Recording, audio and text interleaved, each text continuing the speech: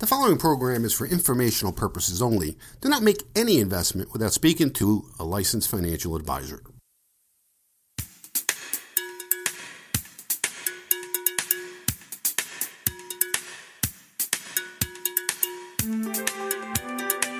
It's time for Americans to grow up and become financially responsible. Let's talk about something important. If you're in it for the money, that's not a bad thing. Do you realize how much money he just saved us? This is The Financial Physician with Lou Scatigna. The Financial Physician. It's the fastest hour in Money Talk Radio. It's also my pleasure to see to it that decent, hardworking people in this community aren't robbed blind by a pack of money-mad pirates. This is financial advice you can take to the bank. He's your money man. Show me the money. Your source for straightforward, no-nonsense financial advice. Bring me your money questions because I'm here to help.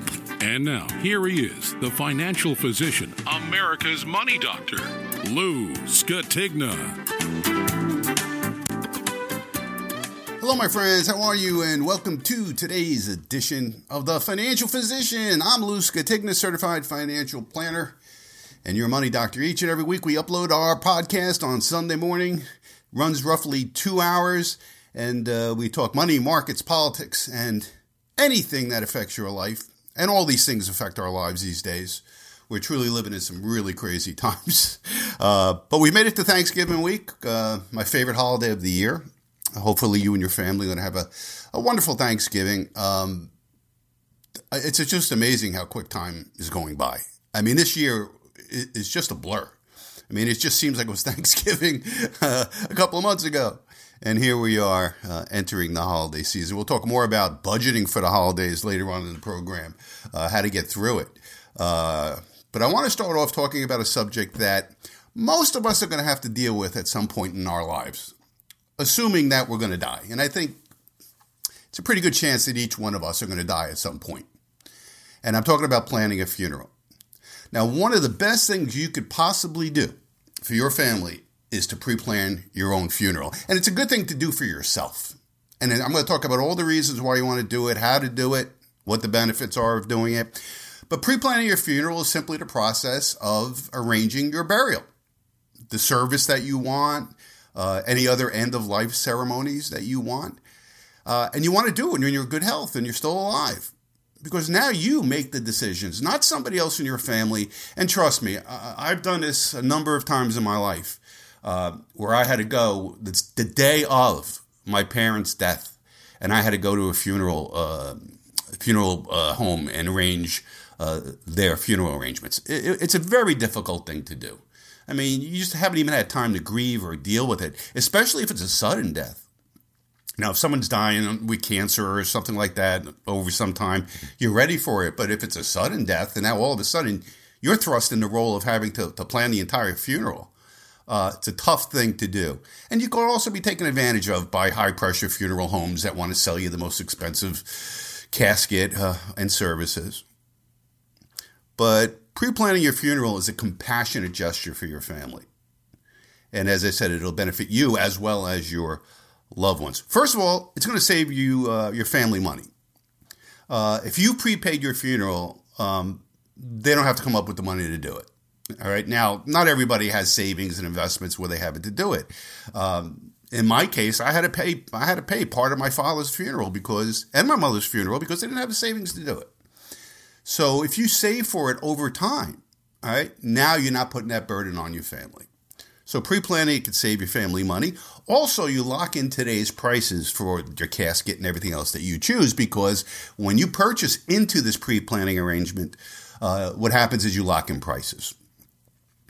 It also helps your family with conflict and stress. I mean, not all siblings are going to agree on what should happen at your funeral, and it can cause major problems in a family. Trust me on this one. All right, so you want to plan everything just the way you want: the music, the pictures, the speeches that may be given there, the readings. That's something that you should be able to do. And you don't want to leave it up to your family to do that. And if you plan your funeral in advance, again, every single wish that you have for your funeral and for your family, you've already picked. Now, the first thing you have to do when you're planning your own funeral is decide how you want your remains to be handled. Do you want to be cremated? Do you want to be buried? Do you want to be, I guess there's other things that could happen with your body. Some people have it compressed into diamonds. Some people want it put into fireworks and exploded on 4th of July. Some people want to go to space and they're put on a spacecraft. There's some pretty crazy things. Or some people want their ashes scattered. My father-in-law, he was a big boater. He lived on the river. And his wishes were that his ashes be scattered in the river. Now, decide what type of service you prefer.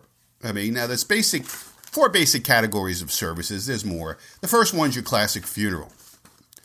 Now, this is a traditional service with the body is present, either in an open casket or a closed casket, or if you're cremated immediately in an urn. Now, you could choose to have a wake where people come and visit, or visitation, they call it, or a viewing. That could be held before the final service or after. A graveside service you could have. These take place, obviously, at the body's final resting place, like a cemetery. And it's often held in addition to a funeral. So, you go to the funeral, you go to the wake. The next day you go to the church or the synagogue for the funeral. And then everybody, at least the close family, goes to the graveside for the final service. Another way you can do it is a memorial service. More and more people are doing that now to save costs to either themselves or their families. What they're doing is they're going directly to cremation or directly to burial without a viewing or anything like that, and then you have a memorial service without the body present. And this, again, takes place after the burial, after the cremation. And now another very popular thing that people are doing is the celebration of life. This is a more joyful event, and it honors the life of the deceased. And I think that's a great development. Especially when you're dealing with somebody who didn't die tragically, did not die young. It's hard to have a celebration of life when someone dies in their 30s or they die tragically in an accident or something. It's very tough to have a celebration of life because it is truly a tragedy. But if somebody lived a long, prosperous, happy life, has accomplished a lot of things, then a celebration of life would be a really nice thing. And I've been to them, and I just thought they were great.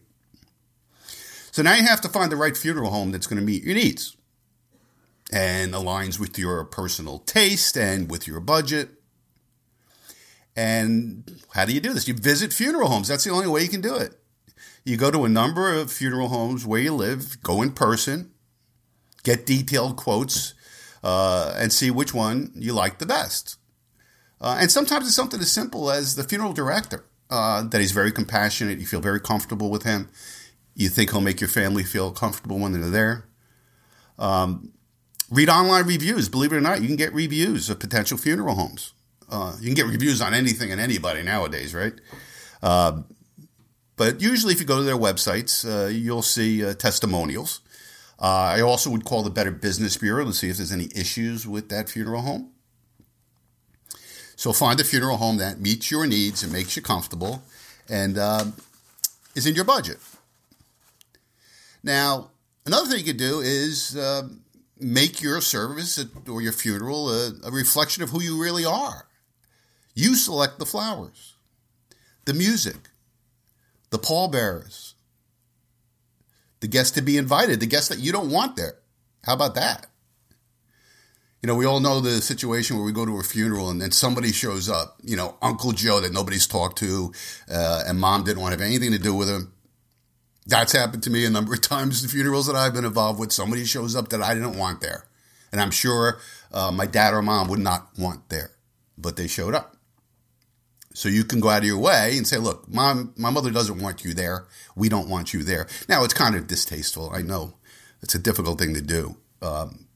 But, somebody shows up that is not close to the family or just the opposite, the family's having problems with. That's disrespectful to the deceased and disrespectful to the family. Another thing you want to do is put somebody in your family in charge of this, of executing your wishes when you pass. That way you don't have family fighting all over it. All right, just your oldest son, whatever, your daughter, whoever you're most comfortable with handling that. Put it in writing that you want them to handle all the arrangements that you've already made. They just have to execute it. And I would name a second person, another child, if they don't want to do it or they're unable to do it. Because something may happen, they may predecease you, or they may be ill, or they may just not be, comfortable doing that. All right, so how do you pay for this? Well, you can pay for it all up front. Most people do that. Or what they do is some funeral homes will allow you to make installment payments over a number of years. And this money, I know in New Jersey, it goes into a trust fund. It's called Choices. And you get interest on that money. And most importantly, though, you've already paid for everything. Nothing's going to go up. And your family won't have to lay out a dime. Now, what happens? You got to find out. What happens if I paid and I got half of it paid? Can I get a refund of the other half? Of the half that I actually did pay, if my family wants to do something different. And find out what's guaranteed in the services. And, sometimes what they will put in the contract is equal value. If you ever see that term equal value, that means that if the item that you purchase, say a certain casket, is no longer available. Because a lot of people pre-plan their funeral 10 years before they die. Even longer sometimes. Well, maybe that's out of stock. Maybe they discontinue that style of casket. Then they can replace it with something of equal value. And make sure the funeral home's terms will still leave you with truly comparable services and goods that you purchased. Now, you got to understand the terms of the purchase agreement. And I think not enough people read these things. Can you transfer it if you relocate? So say you buy this now, and 10 years from now you want to move to Florida. Can that go with you? Can that money go with you and transfer it to another funeral home? Many times it can, but sometimes it don't. Are you protected if the funeral home goes out of business? So read the terms of the agreement carefully and ask any questions you have before signing the agreement and paying anything. Now, most importantly, if you don't tell your family about your pre-planning, they're not going to be aware of your funeral plans. So give your family physical copies of receipts and contracts. Don't put them in your safe deposit box. They may not be able to access that. And make sure your family knows what these plans are and where this document is. Now, I have an end-of-life checklist, if you will, that I created, 20 years ago. It's called the Estate Letter of Instructions. And on the first page, it says if you've made you pre-planned a funeral arrangement. What's the funeral home? What are you getting? Where's the document that has the receipts in it and everything else? That's a very good thing to have. That document also has all your assets, phone numbers of your accountant, your financial planner, your doctors. Not that you're probably going to need to call the doctor at that point, but it has all the information about where your money is. And that's very important because if you've ever had to be the executor of an estate of somebody and they're very unorganized about where things are, now you have to go on a forensic accounting mission to try to find out where their assets are. And that's no fun. So here in one document, you have all that stuff. Also, do you have any insurance? It'll be there. A lot of people don't know. Does mom or dad have an insurance policy? Where is it? How can I find it? That would all be in the Estate Letter of Instruction. So if anybody wants to get one of these, it's free of charge. Just email me, lou@thefinancialphysician.com, and I'll be happy to just email you a copy. And you can fill it out yourself. And again, tell somebody where it is, most important thing.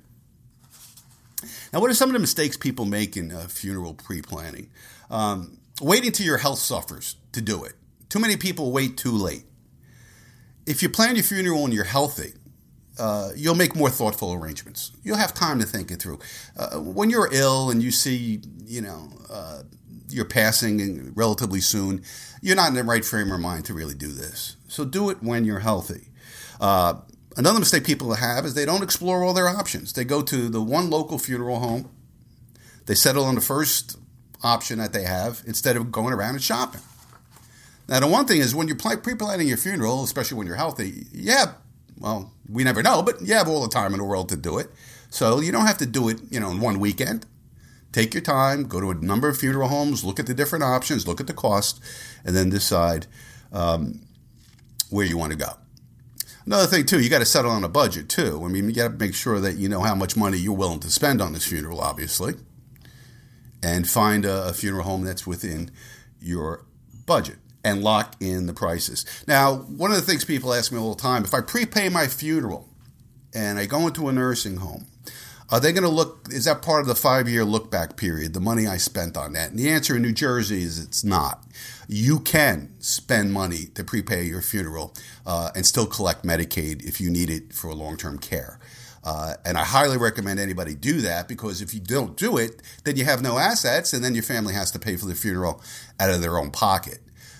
So I would pre-plan it if I can't afford it. Now, this may be a little controversial for some people. I put it on a credit card, especially if I know my health is deteriorating and I know I really don't have much in the way of assets. What will happen is once I die, that debt will go away because the estate has no assets. It happened with my father. He had a small credit card bill. He didn't have any assets when he died. And I just called the credit card company and told them, look, you can't get any blood from the stone. The estate is empty and insolvent, and there's no money for you, and it just went away. So that's one way to prevent your family from having to fork up the money for your funeral. So pre-planning a funeral, it's smart. Funerals are expensive. The National Funeral Directors Association, they say the median cost of a funeral with a burial and a viewing is $7,800. Well, that's not the case here in New Jersey, I'll tell you that. You're looking anywhere between $10,000 and $15,000 for just a basic funeral. I know my father, he was cremated, but we still spend about $14,000 on his funeral. So if nothing else, the one thing you'll find by pre-planning your funeral is, what is it going to cost? Who really knows until you start pre-planning it? Choosing the casket you want, the services you want, and how long the viewing is going to be. But smart thing to do, the best gift you can give your family, especially if you're single. If you're married, you really don't need to do that because chances are the surviving spouse knows what you want, where you want to be buried, what funeral home you want to use. It's more important when you're single, you're a widow or widower, and you're getting on in age, and now you want to do your family a big favor and pre-plan your funeral. Make sure you do it. It's really, really a great thing to do. If you own a home or a condominium, I'm pretty sure that you probably have homeowners insurance. Why do you have it? Because things can happen like fires, hurricanes, snowstorms, theft. There's no shortage of bad things that could happen to your home and its contents. The good news is you could protect your investment in your house by getting home insurance. But like all kinds of insurance, what they're talking about, auto insurance, life insurance, travel insurance, not all home insurance policies are created equal. Many home insurance plans contain gaps where you're not covered for certain events. So what does home insurance cover? Well, basic home insurance policy pays to repair and in some cases replace or rebuild your home and other structures on your property when certain events take place. Most home insurance policies have 5 different types of coverage. Dwelling. This covers damage to your house and to structures attached to your home, like your porch and your garage. If you have a fire or if a tree falls down on your house. Other structures. This pays for damage to like fences, sheds. If you have a freestanding garage that's not attached to your property, you can insure that as well. Home insurance, you can insure personal property. This will reimburse you for your possessions, including furniture, electronics, appliances, clothing. Most insurance policies insure loss of use What does that mean? This means they'll pay temporary living expenses, like hotel bills or meals, while your home is being repaired after a disaster. It can insure against personal liability. This covers the cost of medical bills for people who get hurt on your property. And it pays for your legal fees if somebody sues you. What about damage from a natural disaster? Well, most policies cover damage to your home from natural disasters, like a tornado or a hurricane or lightning or snowstorms, fires. A few years back, we had a bad hailstorm that came through Barnegat. And the worst part of the hailstorm came right over my house. And my retirement community, almost everybody had damage to their roofs from the hail. And for 2 to 3 years, all you saw was people getting their roofs replaced. And I had to get my roof replaced. As a matter of fact, the contractor said my roof was the worst he's seen of all the ones he's been looking at. So they replaced the roof. The insurance policy paid for the whole thing. It was something like almost $30,000. It was a ridiculous amount of money.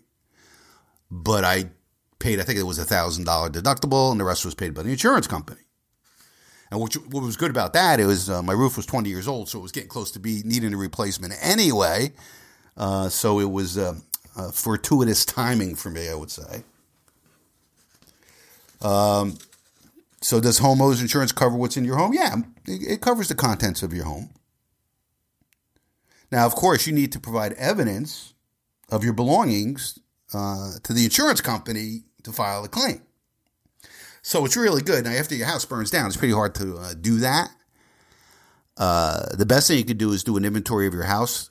Take your video camera out, your iPhone or whatever, and walk through your house and videotape every room. Or take pictures. There's your proof. It's not hard to do. As I said before, it covers short-term living expenses. What does a home insurance not cover? Well, a standard homeowner's insurance policy does not cover damage to your dwelling from a flood. Now, if your home is located in a flood zone, your mortgage lender will most likely require you to purchase flood insurance. Now, the federal government has a national flood insurance program, and that's where most people get their flood insurance. And depending on where you are, it's not cheap. I have clients in Florida that tell me that flood insurance is hugely expensive there. Home insurance does not cover damage that results from land movements, such as an earthquake, a landslide, or a sinkhole. I didn't know that. So if you live in an earthquake zone, you need to purchase earthquake insurance. And that's obviously particularly true if you live in California. Californians can purchase a policy through the California Earthquake Authority.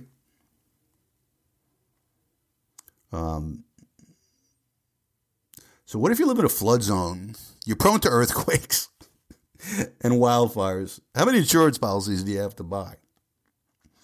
Does home insurance cover water leaks that damages your home? Like if a pipe were to burst.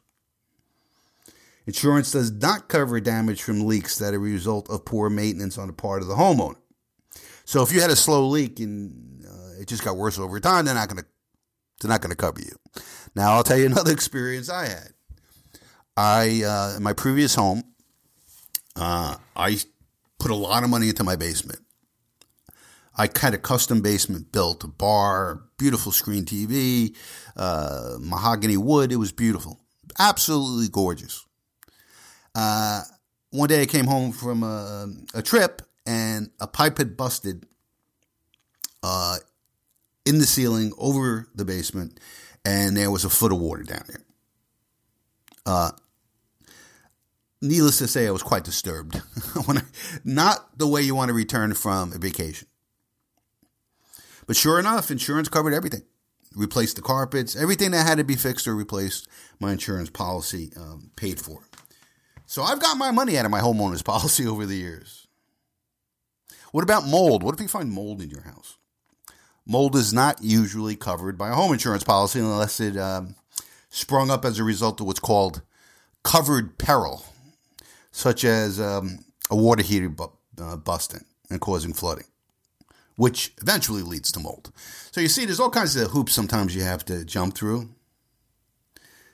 But, if it's neglect, like you had a leaking pipe and you did nothing about it, they're not going to cover it. Again, how are they going to know that? I don't know. What about valuable possessions you have, like jewelry, art, gold coins? They're not covered by a standard home insurance plan. If you want to insure these items at full value, you're going to need to have them professionally appraised and purchase a personal property endorsement or a floater to your insurance policy. And how much does it cost? Well, it's about 1% to 2% of the value of your items. So if you have a $5,000 engagement ring, it would cost $50 annually to insure it. What if you run a business out of your home? A typical insurance policy provides only $2,500 for business equipment. But for as little as $25, you can raise your policy's coverage to $5,000. What about shopping for homeowners insurance? Most of us don't shop around for this. And premiums could vary widely as well as coverages. And, we're lazy. We tend to just leave things alone. Our car insurance, our homeowners insurance, it is what it is. It comes through. We have to renew it. We just pay it and renew it. But it's really true what Geico says. Spend 15 minutes shopping and you may save a ton on any insurance policy. Also, if you have a good insurance agent, maybe coupling all your insurances together.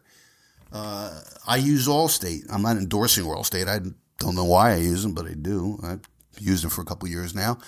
But I use them for my car insurance and my homeowner's insurance. And apparently I supposedly get a discount because they do that. But like a month before your insurance is due to renew, do some shopping. Shopping these days is not hard, especially with the internet at our fingertips. We could do some shopping.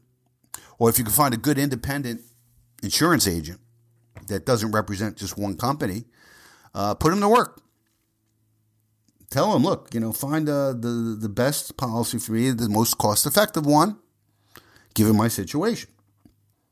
And many times they'll be able to do that for you. And we all know that over the years that homeowners insurance rates have gone up a lot. I remember I used to pay, $800 a year for my homeowner's insurance on my house. Now it's $1,800 a year. Now, granted, the value of the homes go up. Therefore, the replacement cost goes up. I get it. But when you're paying close to $2,000 a year for homeowners insurance, that's quite a bit of money. And, insurance is the only thing we buy that we hope we never use.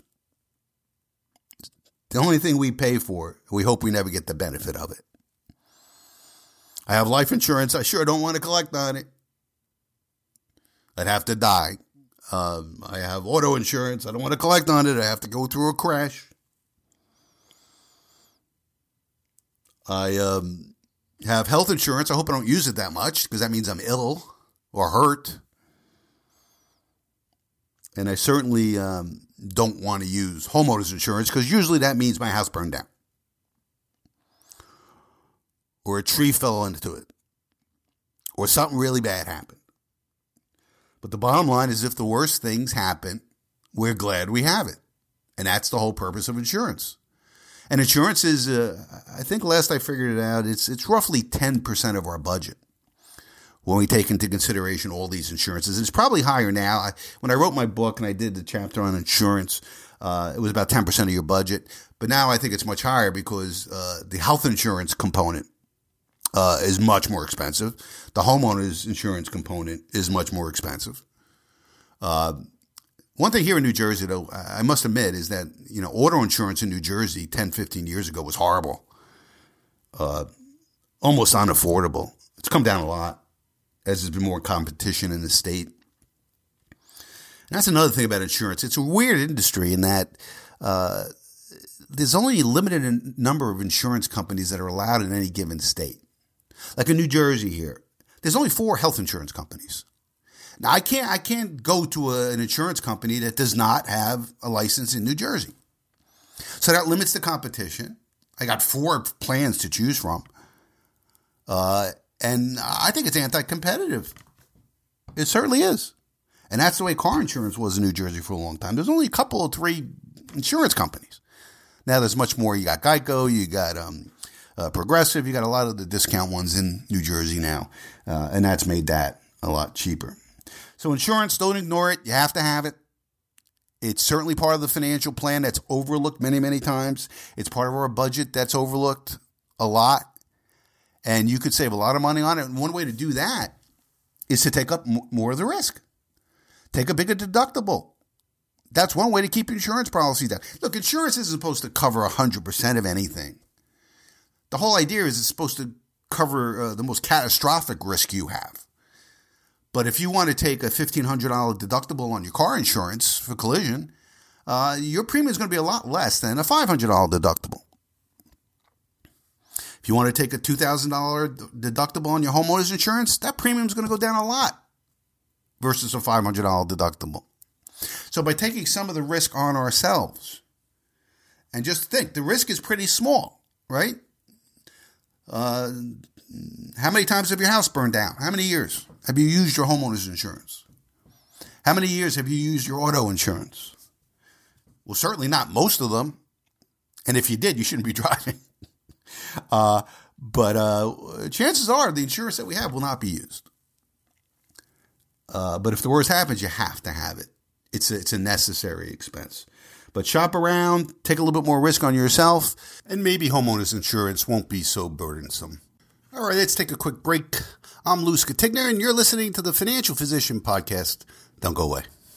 Are you currently retired or planning to retire in the next 5 years? Hey, Lou Scatigna here, certified financial planner, personal finance author, president of AFM Investments. Why not join me for a comprehensive financial review at my downtown Toms River office? Banks are paying virtually nothing, and the stock market has become a risky casino. But there are ways to achieve reasonable returns without taking on big risks. Let me show you how. During our meeting, I will determine your net worth, find ways to maximize your income, and minimize your taxes. I'll review your estate plan and discuss strategies to protect your estate from nursing home costs. Managing your finances is more complicated than ever, but you don't have to go it alone. So make your no-obligation appointment today by calling 732-905-8100. That's 732-905-8100. Registered advisory services through Fortitude Advisory Group.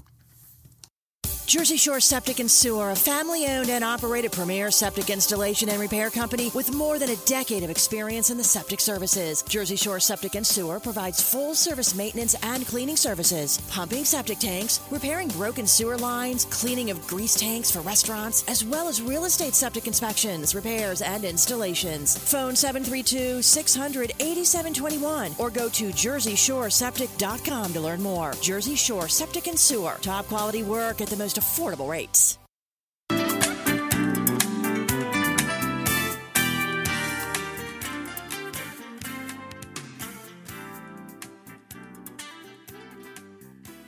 It's easy to get in touch with me. Just send me an email at lou@thefinancialphysician.com. lou@thefinancialphysician.com. Love your emails, you guys. Some of you are pretty funny. Some of you are really clever. I get mostly wonderful comments on the program, and I really thank you for that. Thanks so much for listening, and thanks for sharing the podcast with friends and family. I'm just so gratified each and every week. The numbers just keep going up, and that's because of you guys sharing this show with friends and family. And that's the only way it grows, is word of mouth, because people don't stumble upon a podcast.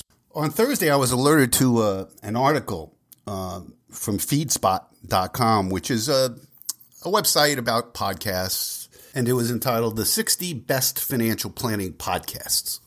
And it was subtitled The Best Financial Planning Podcast from thousands of podcasts on the web and ranked by traffic, social media followers, and freshness. So right away, I got to say, if I'm listed in the top 60, anywhere in there would be great. And to my surprise, the Financial Physician Podcast is at number 3. Number 3 best financial planning podcast in America. And that stunned me. Now, the number one podcast, financial planning podcast, is from financialplanning.com, which is a huge site. So thanks to you. It's you guys that made it number 3. We'll see if we could ever make number 1. It's going to be pretty hard to dethrone financialplanning.com.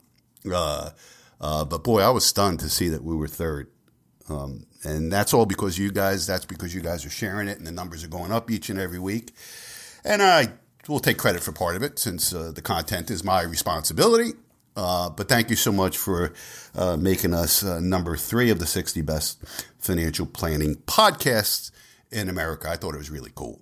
And for some time on Podomatic, where we have our podcast hosted, we've been the number 1 financial podcast for many, many weeks on the Podomatic platform. And there is hundreds of financial podcasts on Podomatic. And that's because of the number of people who download the program. And it's been growing each and every week. Once we stopped doing a radio show and went podcast only, it really started taking off. And I made the right decision doing that. And thanks so many of you who were listening to me on the radio for so many years for following me to the podcast. I wasn't sure how many of you radio listeners were going to still listen to the show on the podcast. And thankfully, many of you do. And I appreciate that. All right, that's enough tooting my own horn and patting myself on the back. Let's move on. This week, some very, very important economic data came out, and the markets loved it. It was the Consumer Price Index, the CPI, and the PPI, the Producer Price Index, both coming in much lower than economists expected. What a surprise. Government number coming out better than anybody expected. You're going to see a lot more of that between now and the election. So they said that inflation is only up now year over year, 3.2%. I don't believe it. I'm sure many of you don't believe it. But that's what they said. Stock market rocket higher, yields in the bond market dropped, gold went up. It was just a very, very, very friendly number. But most Americans don't believe it. Now, of course, Biden came out and did a victory lap. See, we're getting inflation down. Well, inflation's still up. I mean, prices are still going up, but just not at the pace that they were going up last year. But he comes out like all of a sudden prices are going down. He doesn't know where he is anyway. We'll talk about that later. But they come out and say Bidenomics is working. Well, first of all, there's nothing that the President of the United States can do to get inflation down. That's the job of the Federal Reserve. And they've raised interest rates aggressively over the last year, hurting very many Americans, by the way, especially those who are trying to buy a home for the first time, or who want to buy a car or finance anything. Everybody's getting hurt by that. But, Bidenomics is working. See, inflation's down. See, the GDP went up 4.9%. Nobody believes it. And especially in the grocery store, that's where people are seeing, inflation is just, I haven't seen any prices come down, really. And still, you get half a cart worth of groceries, it's $200. Now, I was in the food store, my local Acme, this past week, and I was on a checkout line. And there was a woman in front of me checking out. And she was really having a problem with the high prices of groceries. Take a listen. Find everything you need today? Yeah. Great. Okay. Oh, God. No. Everything okay, ma'am? It's just that you've only scanned a few items and it's already $60. I'm so scared. Okay, I'm a trained professional, ma'am. I've scanned a lot of groceries. I need you to stay with me. This isn't going to be easy, so I need you to be brave, all right? What's your name? Patricia. Trisha, all right. I need you to take a deep breath. We're about to do the cheese. Oh, my God. Don't look up there. It only makes it worse. Keep your eyes on me, okay? Can't you just scan something less expensive? I can, but let's not forget, it's the little things that add up, all right? Now brace yourself. I'm about to do the mixed nuts. Oh, my God. I'm going to pass out. Okay, bite down on this, Patricia. Get ready. I'm going to do the cured meats. Oh, no, stop. I can't do this anymore. It's too late. There's a line behind you, okay? You're locked in. I'm not strong enough. I know it looks like a lot right now, but I promise you, you're going to get home and you're going to wonder, what did I even buy? What have you done to me, you son of a... Okay, your total's $257.84. Oh, no! You got to dig deep. This is the hardest part. Patricia, it's time to pay. The bill's too high to tap. I need you to be strong. Dig deep, Patricia. Insert your card. Insert your card, Patricia. You got this. You got this. You're doing it, Patricia. You're doing it. That's the way. Here you are, ma'am. A healthy bundle of groceries. Yeah, that was my experience at my local Acme this week with a woman in front of me in the checkout line. Really, it's funny, but it really isn't funny. Or maybe not as dramatic, but, most people are surprised at how quickly that bill goes up as they're scanning stuff. And the funny thing was, if you watch the video, I came across this on Twitter or something. I don't even know where I got it. But I was dying when I first heard it. I said, that's got to make the show on Sunday. No doubt about it.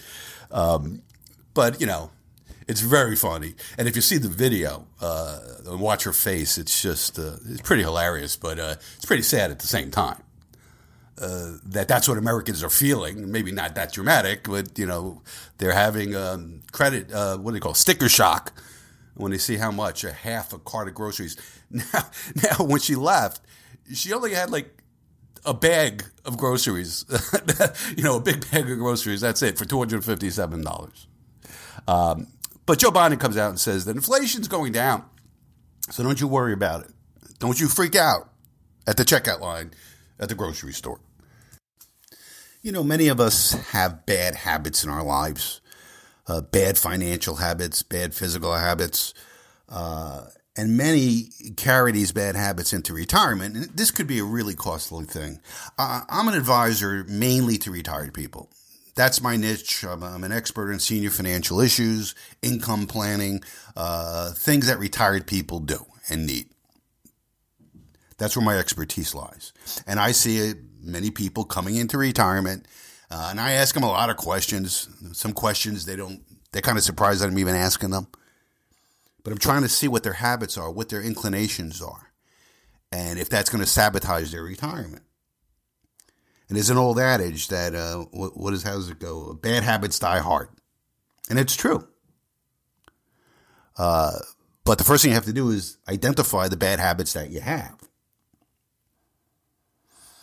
And you have to look at them from how are they going to affect you financially in your retirement years, because we're on fixed income now. Maybe we can get away with some bad habits when, husband and wife are out there earning good money. But when you're retired and you live off Social Security and your savings, bad habits can destroy your retirement. And what is one of the worst that I see in my practice? It's spoiling your children. Well, I don't know if spoiling is the right word, but helping your adult children with money is very common. And I see it all the time. Clients are always calling us up saying, I need $5,000. I got to help my kid out. They lost their job, or they're getting behind on credit cards. Happens all the time.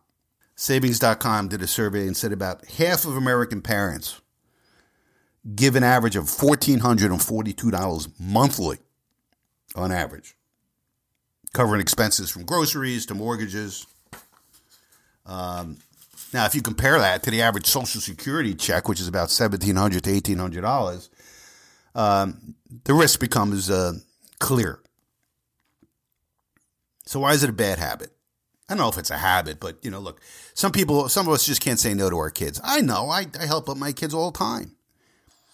But I've seen my clients, widowed clients, be bled to death by their adult children, where it's actually a significant financial risk. And I got to tell them that, hey, you can't do this anymore. Well, what if I don't give them the money? They may lose their house, I get it, but what happens when you run out of money? Are they going to be able to take care of you financially? No. And if you continually bail out or financially support your adult children, you could deplete your retirement savings. Or I see many retirees cut back on their own essential needs or activities because the money's going to the children. And also, this habit could it prevents your adult children from taking financial responsibility and being financially independent. And many times I see family relationships strained. Look, if I'm financially responsible and financially secure, and I see my brother, who's not financially responsible, always hitting her up for money. Well, number one, he's depleting her retirement savings and maybe putting her at risk. I don't want that for my mother. Or number two, he's spending part of my inheritance. And I only mean that half jokingly. He is. If my brothers and sisters are depleting mom's money, that's less money for the estate. And that can cause animosity between siblings.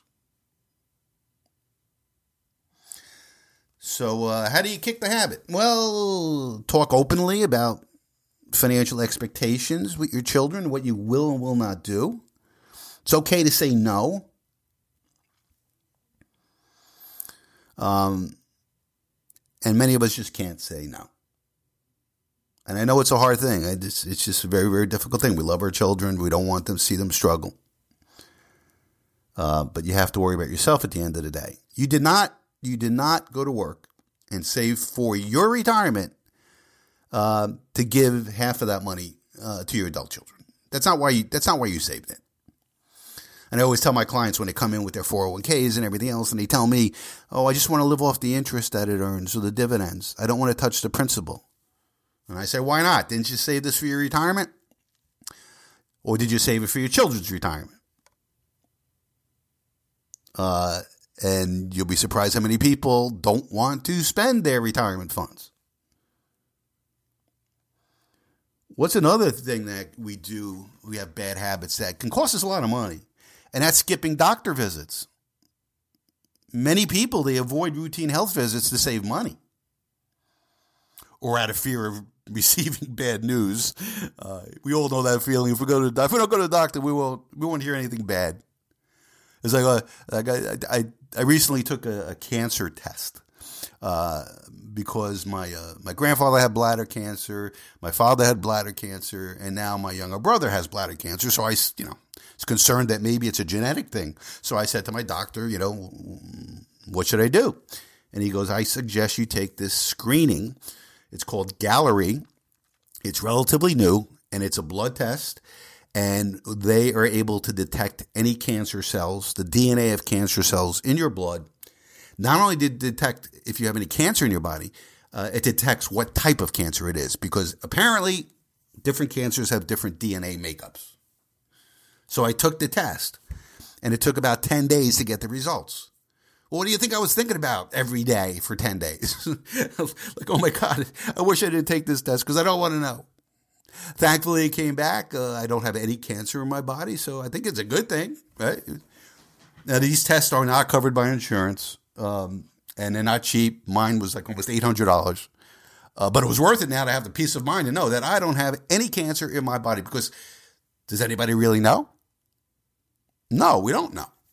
we don't know. We could. It just don't know. Hasn't manifested itself in a bad way yet. So delaying medical attention can result in more severe problems or hospitalizations or medications or treatments down the line. And according to Fidelity Investments, a single 65-year-old today may need approximately $158,000 just after tax, just to cover healthcare expenses in retirement. That's one person. If you're married, double that. It's over $300,000. So obviously, staying healthy, staying fit, exercising.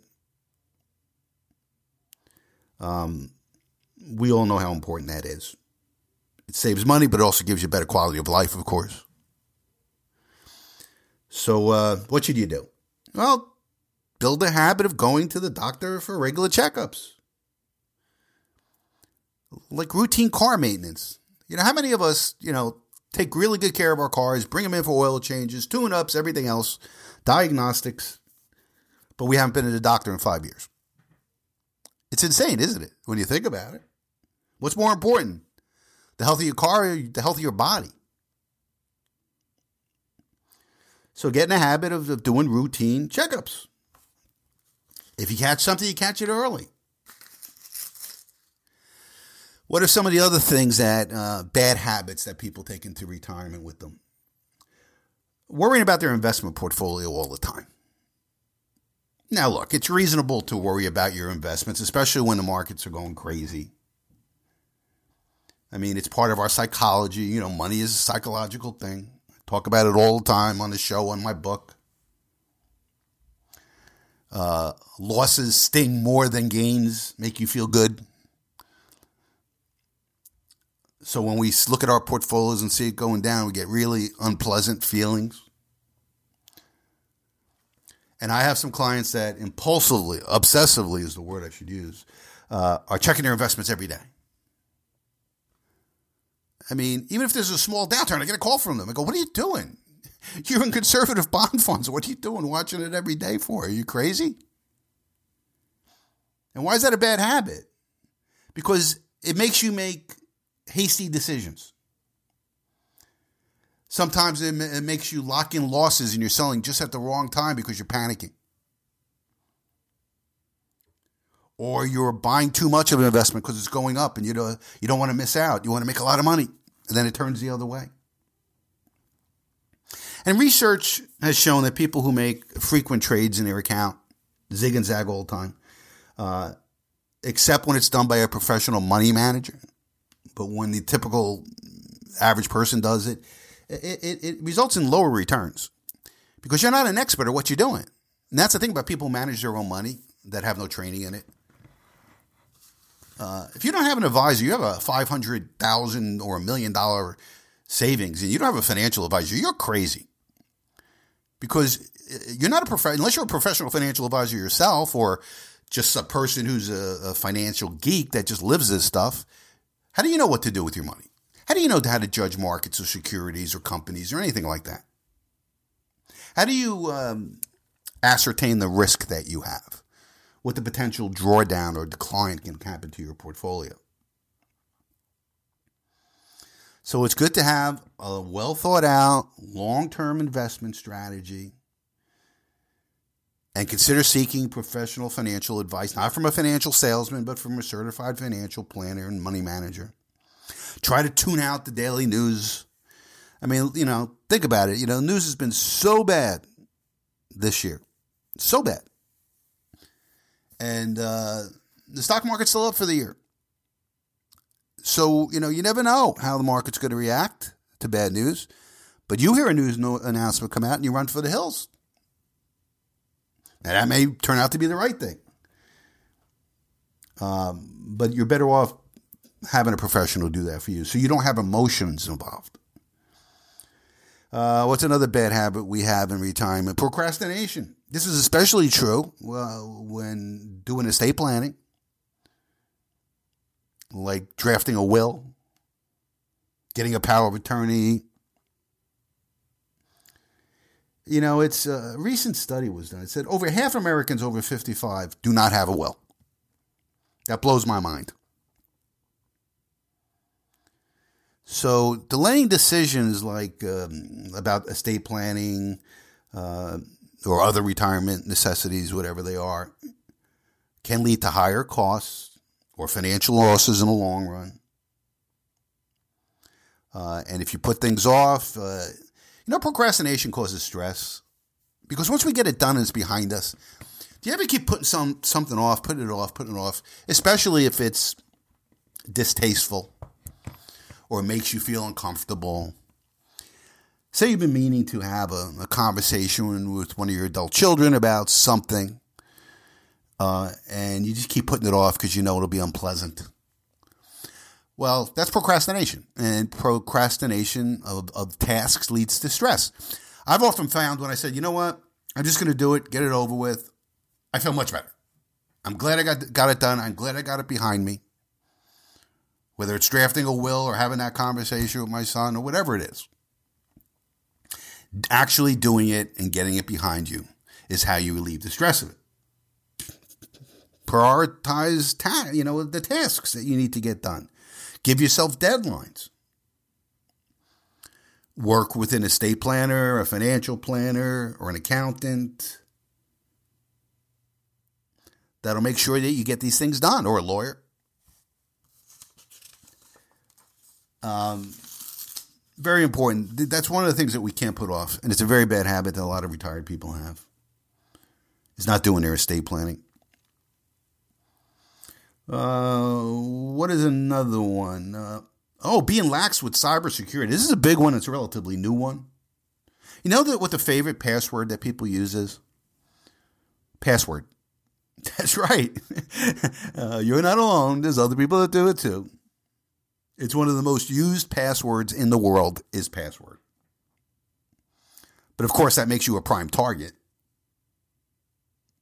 So when you're in retirement, it's no time to disregard your cybersecurity. One AARP study estimates that $28.3 billion is lost to elder fraud scams each year. $28 billion. So falling victim to these scams or identity theft obviously could result in significant financial losses. Unauthorized transactions in your accounts. The cost of recovering from identity theft. If you know anybody who's had that happen to them and they didn't have like a LifeLock or something like that, insurance to protect them, it causes a lot of money. It costs a lot of money. It takes a lot of time. You feel violated. You feel psychological stress. So one thing you can do is educate yourself on common online and phone scams. Know what's going on out there. Use strong passwords. You know, it makes me laugh. You know when you go to a new website or something and you're setting up an account and it's you're setting up the password and they suggest this password. AK4GXZ ampersand comma period DS small q capital W 34 parenthesis. I'm sorry, but I'm not gonna accept that password because I'm never gonna remember it. So I change it to my common password that I always use. That's another negative thing to do. You shouldn't use the same password on all your accounts because once they figure out the password on one of them, they'll be able to get into all of them. So that's some advice I should take myself. So, try to, have, good software that detects, viruses or any kind of malicious programs. I mean, it's amazing the things that they've developed now to steal money from people through technology. So as you enter retirement, make an evaluation of the bad habits you have that may cost you a lot of money in retirement. And make sure that you figure out ways to make it better. So you do have a secure retirement. So are you considering retirement in the South where it's nice and warm? It's almost the beginning of winter. It's cold up here in the Northeast. Many people dream about going down to Florida and retiring in a nice warmth. So should you join them? Should you consider doing that? Well, you got to look at all the pros and cons. And, Florida is not just beaches, Disney World, and a massive retirement community known as the Villages. I have a lot of clients that live there. So if you ask residents and experts, I've read a lot of articles on this, about the do's and don'ts of living in Florida, it's not as simple as you think. First thing you have to know and be aware of, expect lots of company if you retire in Florida. Florida has become the nation's fastest growing state, and it's been growing for a long time. It went up almost 2% between 2021 and 2022. Now, a lot of Americans now are getting away from Democrat-run cities and states, high-tax states, high-crime states, and moving towards Texas and then moving towards Florida. So you're going to have a lot of company there. About 22% of Florida residents are 65 and older. So depending on where you buy, you may be surrounded by people that look old or oldish. And everything's geared to retirement people down there. I mean, all the commercials are for walk-in bathtubs, Medicare Advantage insurance, Lifeline, I've fallen, I can't get up. So you have to understand that that's what you're going to be bombarded with in your newspapers and on your TVs and on your radios. Now, people think that Florida is the sunshine state and it's always sunny there. It's not true. Now, if you've been there, I've been there many times, you know that almost every day there's thunderstorms. And sometimes pretty severe ones. And Florida is known as the lightning capital of the United States. It has the most lightning strikes. And it has the most severe lightning strikes.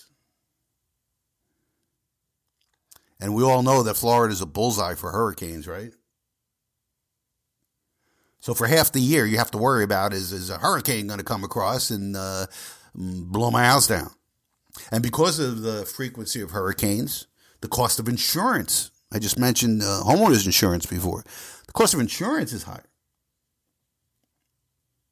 And you may need flood insurance. Also, if you want to replace your windows, you need to spend more money for hurricane-proof windows. And you have to be concerned that, if there's no damage to your house, what about power going out for a week or more? So harsh weather is one of the things that you have to consider before you move to Florida. Now, on the other side of the argument, lots of sunshine, warm temperatures year-round. It's a good thing. But for the small amount of time a day that you have thunderstorms or the small amount of time during the year that you have hurricanes, not so nice. Now, moving to Florida could save you a lot of money on taxes. Florida is one of the most tax-friendly states in the country. There's no state income tax. So you don't have to worry about paying any state tax no matter how much money you earn. So you take money out of retirement plans. It doesn't matter. There's no inheritance tax in Florida. There's no estate tax. Now the question is, if you're a snowbird, are you a Florida resident or are you a New Jersey resident? And there's strict residency laws in both Florida and New Jersey. You have to spend 6 months and a day in Florida to be considered a Florida resident. And don't expect the state tax office to take your word for it. Keep good records of that. Because sometimes what these state agencies do is they look at Easy Pass debits. Well, if you have Easy Pass debits in New Jersey, how many days are you in New Jersey? They look at ATM withdrawals. You use your ATM card in New Jersey for 30 straight days. Or 6 straight months. So you got to be careful with that. They do look. So what if you need to prove that you're a Florida resident? Well, register to vote in Florida. Get a library card. Change your driver's license and your car registration. Establish relationships with healthcare providers. Open bank accounts at a local bank. Keep the receipts for your ATM withdrawals. So there's things that you need to do. But I'm telling you, if you're going to spend 7 months in New Jersey and you're going to go down there 5 months, they're going to catch you. New Jersey's going to catch you because Florida don't really care because they're not collecting any taxes. But New Jersey's smart on this stuff. People have a house in Florida. They go down there for 4 months in the winter and they call themselves Florida residents. It ain't going to fly in New Jersey. Another thing about a negative of Florida is, right now, homes are in short supply. And it's expensive. I mean, the price of homes, of course, the country have gone up.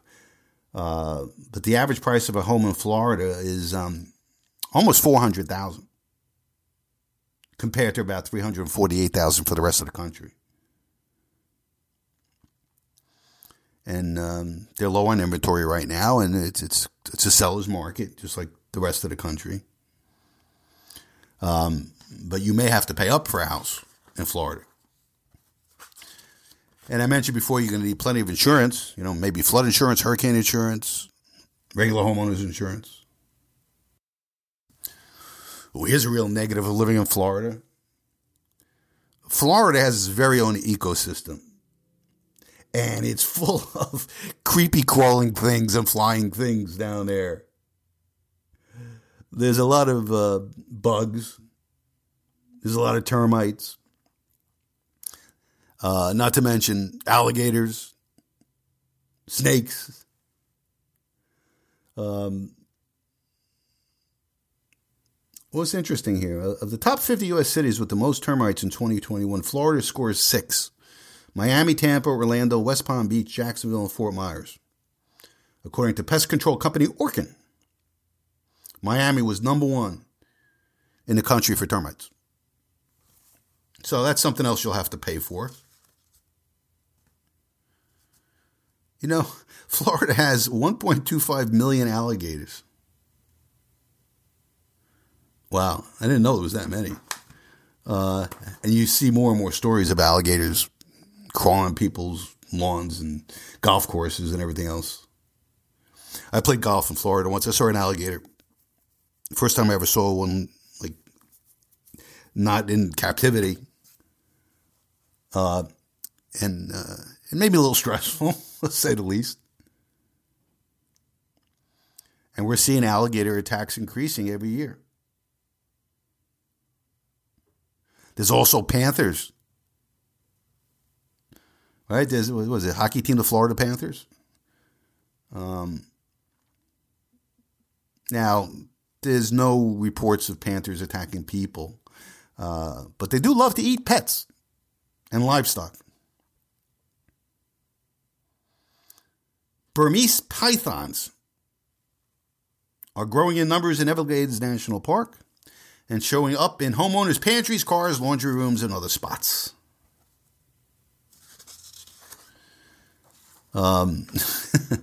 That's another reason why I wouldn't want to maybe live in Florida. Another thing you got to be wary of is tourists. I mean, Florida is a major tourist destination. If you've ever visited Orlando, you know what I'm talking about. If you ever gone to Florida, to Miami, you know what I'm talking about. 137.6 million tourists visited Florida in 2022, setting a record for the highest visitation in state history. So you're going to have to deal with all those people. Florida's called the Sunshine State. That could be bad. What if you wind up getting skin cancer because you're out in the sun all the time? And it's especially when you get older. Not only that, sunshine could cause premature wrinkling of your skin. So sun's not really good for you. Now, I must say, I love sunbathing. I get a really nice tan in the summer, my Italian blood. I feel impervious to skin cancer because my skin tone is dark. But that doesn't necessarily mean I won't get it. But I'm not much in the sun between October and April. So I get that break. You don't get a break in Florida from the sun. So a lot of positives living in Florida, a lot of good stuff, good weather most of the time. If you're an older person, you like to be with your own kind of people, plenty of seniors there in Florida. But many people go there mainly for the weather. And if you're willing to risk hurricanes, tornadoes, severe thunderstorms, then maybe Florida is right for you. Now, another thing you have to think about if you're going to move away, you're going to be away from your family, most likely. How are you going to adapt to that? How are they going to adapt to you not being there? Maybe you're going to be homesick.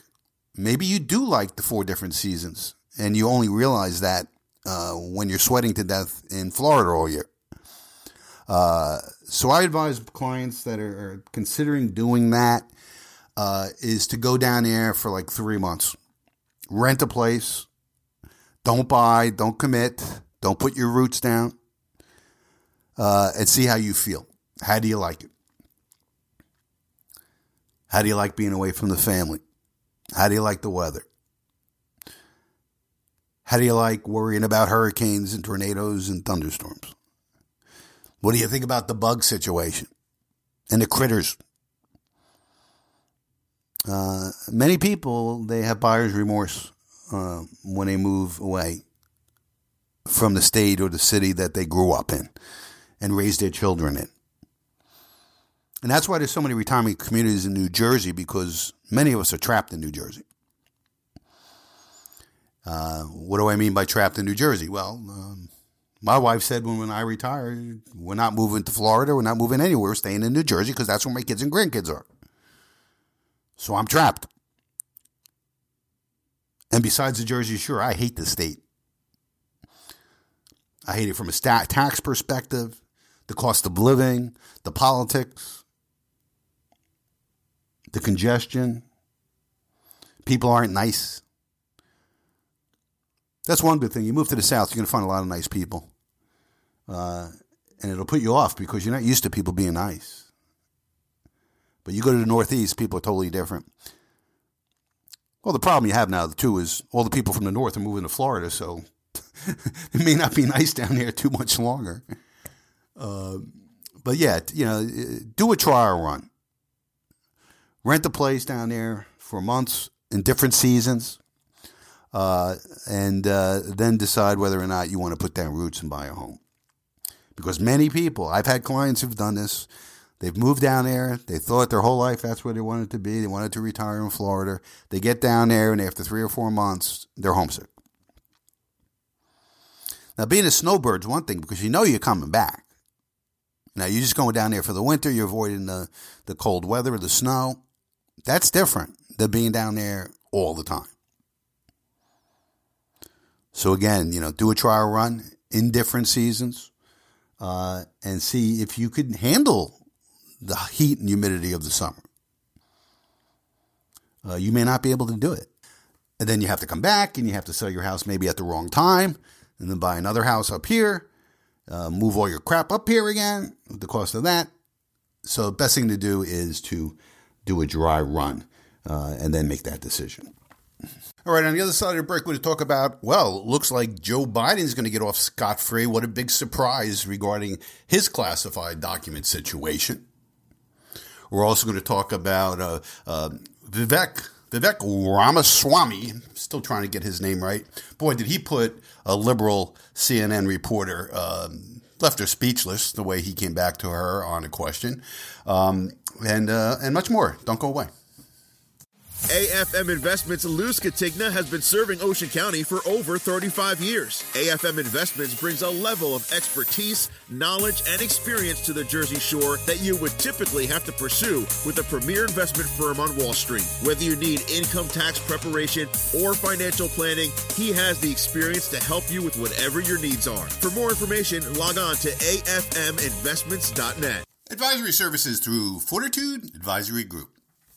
Do you have a home to sell? Do you need to buy a home? Or maybe you would like to consider a career in real estate? Well, you need to contact my brother, Mark Scatigna. He's the broker manager of Coldwell Banker Flanagan Realty on Route 70 in Manchester. Mark has helped so many of my clients with either the sale of their home or to purchase a new home. All of them could not have been happier with his help. What about an exciting new career in real estate? Maybe you're finding you have more time on your hands than you would like to after retiring from your full-time job, and are also looking to make some extra income. With flexible hours to still enjoy your free time and income that could be limitless, Mark could train you to be as successful as you would like to be and enjoy a rewarding career in real estate. For help with any of your real estate needs, as well as any information on a career in real estate, call my brother Mark Skatigna at Coldwell Banker Flanagan Realty. His number is 732-657-6200. That's 732-657-6200. Mark Skatigna, Coldwell Banker Flanagan Realty. Give him a call. You'll be happy you did.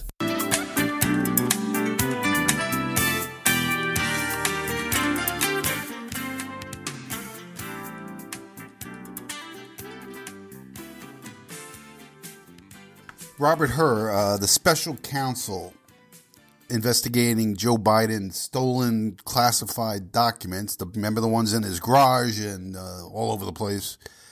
According to the Wall Street Journal, special counsel is not expected to bring criminal charges against good old Joe. This is outrageous. This is the way it works every single time. Democrats get away with murder. Donald Trump has a special counsel bringing on how many indictments to him for the same exact thing. It's not even the same exact thing because Trump was a president. He had a right to declassify everything. Joe Biden did not. So, of course, he didn't investigate anything. You didn't hear a peep out of this special counsel.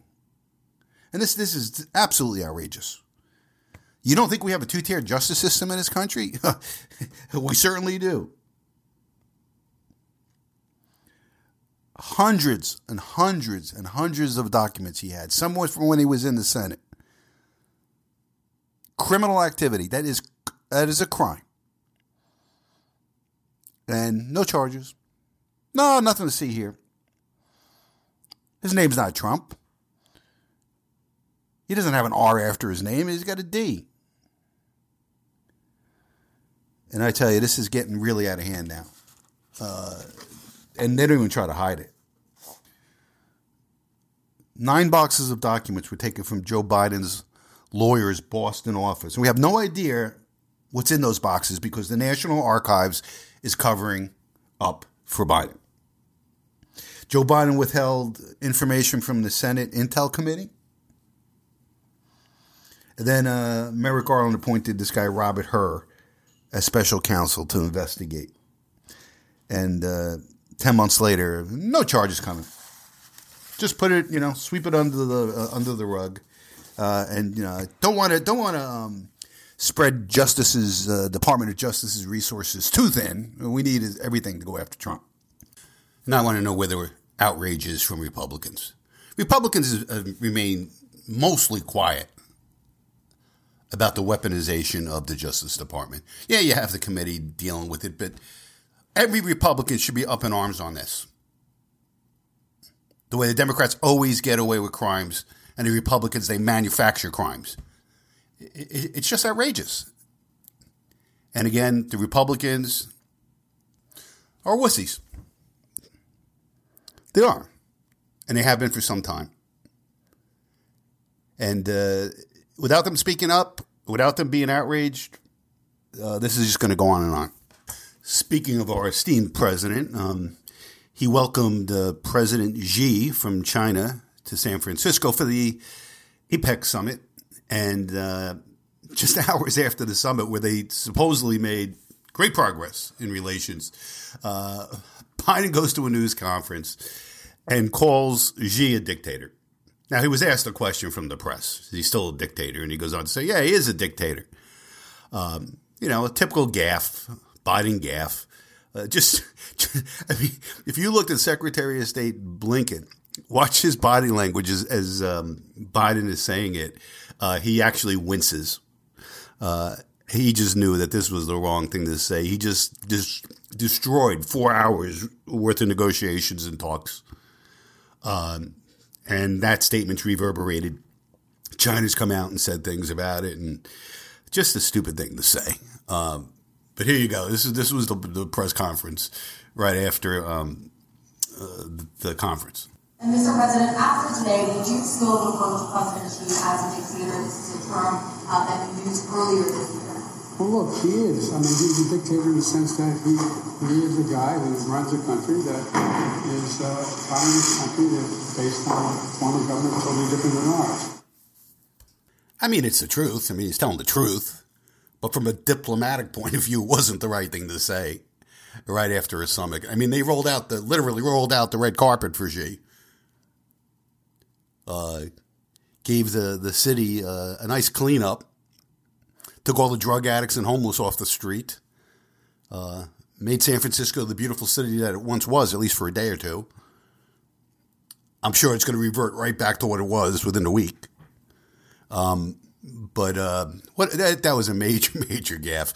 And as I said before, watching Secretary of State Blinken's face, it was priceless. It really was. He was dying inside. What are you doing? It's just great. Throughout his presidential campaign, Vivek Ramaswamy has showed exactly how one handles the media that run interference for the radical left in this country. And he did it once again on Wednesday night. He was a guest on leftist journalist, quote-unquote journalist, Abby Phillips, CNN Newsnight. During the interview, she thought she could successfully bait him into attacking President Trump for a comment he made about the radical left last weekend. Trump was giving a speech in New Hampshire, and he unleashed fire on the scum that's destroying the country. And in the process, he triggered the media and the Uniparty in the process. And this is what he said. He said, "We will root out communists, Marxists, fascists, and the radical left thugs that live like vermin within the confines of our country. The real threat is not from the radical right. The real threat is from the radical left, and it's growing every day." I don't see anything really terrible about that. I guess if you're a leftist, you don't like it. Then Joe Biden came out and he falsely accused Trump of employing neo-Nazi rhetoric. And that's what they do. You know, anything you say, they try to find a word in there and say, well, the Nazis used to say that. And then fat pig failed New Jersey Governor Chris Christie, who's got like 1%, if that, in polls, he agreed with Biden and warned that Trump's remarks could incite violence. I don't know what really turned Christie off to Trump and where he hates him right now, right? This is the same guy who was hugging Obama. Remember just before the election during Sandy?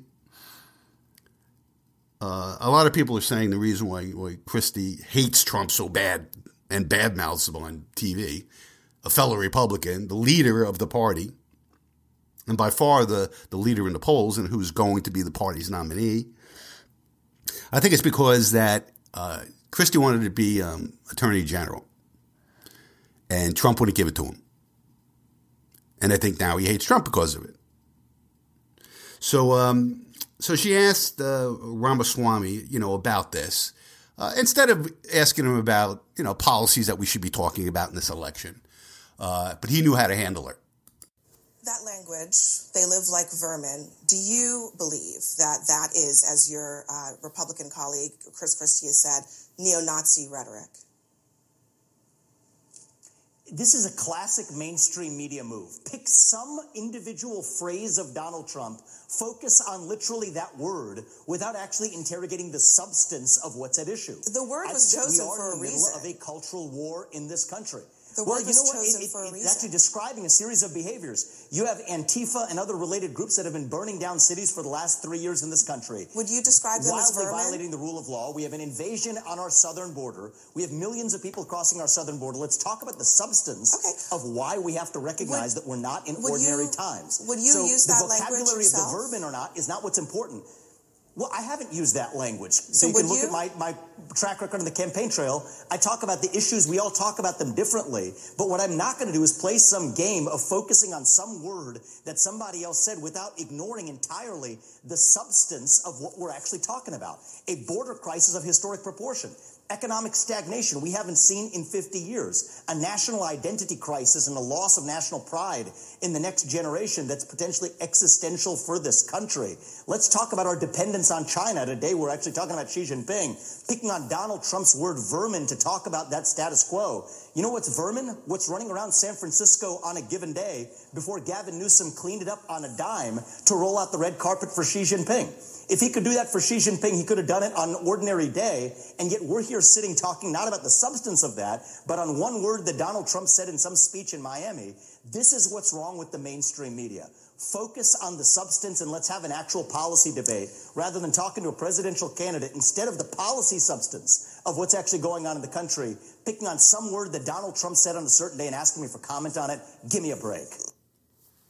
Bravo, Vivek Ramaswamy. That's the way you handle the press. I like this guy a lot. I don't think he's ready to be president, and I wouldn't vote for him now. But he has a great political future. I mean, he really does. I mean, he has a very, very good way of speaking and putting his thoughts together. And you should have seen her face at the end. She had no answer because Ramaswamy is exactly right. That's the way the press operates. And I said before, the press runs interference for the far left. The press is the far left. And you could tell by the questions they ask Republicans. The way they throw softballs at all Democrats. They keep they deal with Biden with kid gloves, covering up all his failures. But I like Vivek. I think he's got a really good future. Hopefully, Trump will be our next president, and he'll give Vivek a nice position in the Trump administration. That would be great. Now, I've told you for a long time that there's a revolving door between the FDA, the people who regulate COVID-19 vaccines, and the companies that manufacture them. It's a revolving door. They go back and forth. Two high-level regulatory officials with the U.S. Food and Drug Administration involved in vaccine oversight accepted jobs at Moderna just months after signing off on the licensing of the company's COVID-19 vaccine. So isn't that convenient how that works?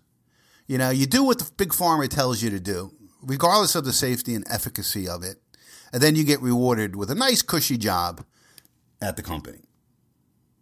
That's outrageous. You want to talk about conflict of interest? And it raises questions about, you know, the impartiality and the independence of top FDA regulators. The last head of the FDA is now on the board of Pfizer. Dr. Doran Fink is a physician, scientist, experienced in regulation and clinical development and licensure of vaccines and related biological products, and was deeply involved with vaccine regulation at the FDA for more than 12 years, according to his LinkedIn profile. And it goes on to say that he did a lot of presentations at meetings held at the CDC on immunization practices. He served on the senior leadership team for COVID-19 vaccine review and policy activities. As part of his role, he advised vaccine manufacturers on vaccine development throughout the pandemic and coordinated expedited review of regulatory submissions.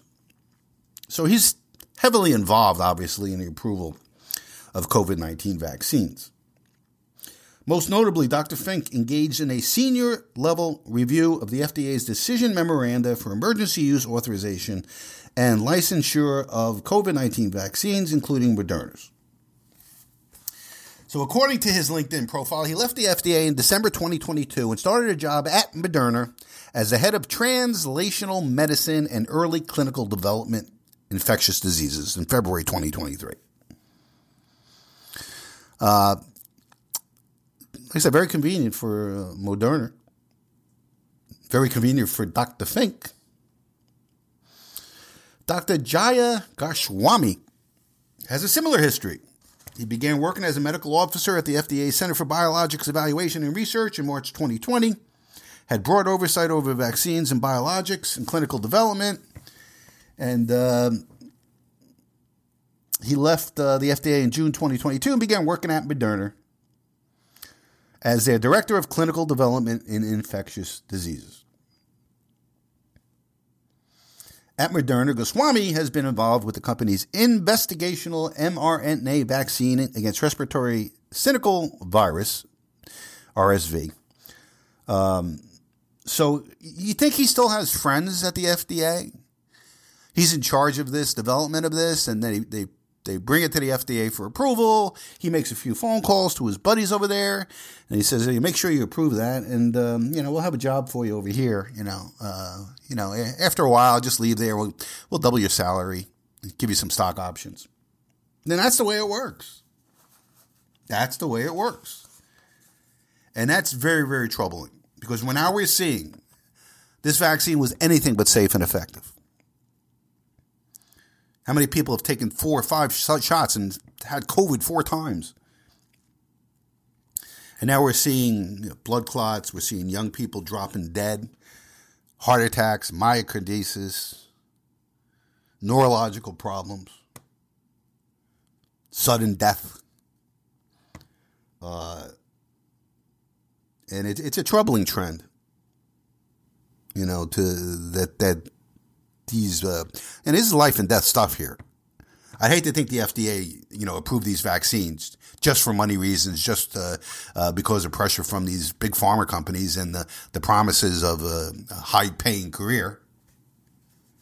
I mean, would that be evil or what? And I think that's exactly what happened. And this is not the first time issues have been raised about the revolving door. There was a 2005 paper entitled, October 2005 paper by the Revolving Door Working Group. That's the name of the group. As the movement of individuals back and forth between the private sector and the public sector. According to the Revolving Door Working Group, the government to industry revolving door is where public officials move to lucrative private sector positions in which they may use their government experience to unfairly benefit their new employer in matters of federal procurement and regulatory policy. This may allow public servants to use their office for personal or private gain at the expense of taxpayers. Cast doubts on the integrity of official actions, could influence a government's employees' official actions through promises of a future high-paying job with the company benefits from official actions. So you get it. And the same thing happens in other industries as well. How about banking and Wall Street? People from Wall Street become SEC commissioner, Treasury secretary, controller of the currency,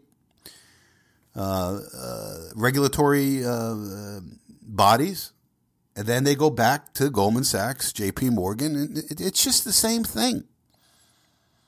Everything's corrupt. Everything in this country now has become corrupt. And I'm believing now that maybe the most corrupt country in the world is the United States of America. I'm believing that more and more every day. And that's how empires fail. They become so corrupt and so bankrupt in so many ways that they diminish as superpowers, empires, whatever you want to call them. And boy, is there corruption throughout our government right now. Not only our government, all of our institutions, financial institutions, Wall Street, Hollywood, virtually every aspect of American life now has been corrupted in some way or somehow. The educational system that are spitting out. Did you hear the story about this TikTok thing where all these young kids are liking a letter to America written by Osama bin Laden 20 years ago, justifying the 9/11 attacks? In the letter, he rants that the treatment of Palestinian people had to be, quote unquote, revenged, and expressed justification for killing of innocent people in the name of jihad. So the letter was originally published in the British newspaper The Guardian in November of 2022. But now that letter is going viral on TikTok after The Guardian linked to the article in a piece about, the ongoing Israeli-Hamas war right now. And young people responded by posting a series of sick videos on TikTok praising bin Laden's letter. Thousands of TikToks, at least, probably more now, have been posted where people share how they just read bin Laden's letter And these people endorse it. These kids endorse it. Here's some responses on TikTok. One young woman says the letter left her very disillusioned and left her feeling the same way when she was deconstructing Christianity. Another lady says she would never look at this country, meaning America, the same. A young man says he's shocked but not surprised and seemingly justifies bin Laden's actions. In reading this letter, I could only think of this tweet. Under settler colonialism, any kind of resistance is branded as terrorist, because the only acceptable violence is violence by the occupier. So according to him, America had no right to complain about being attacked because it was a colonial power. Another woman blames the United States as well. She says 9/11 was just the buildup of our government failing other nations. I mean, this is ridiculous.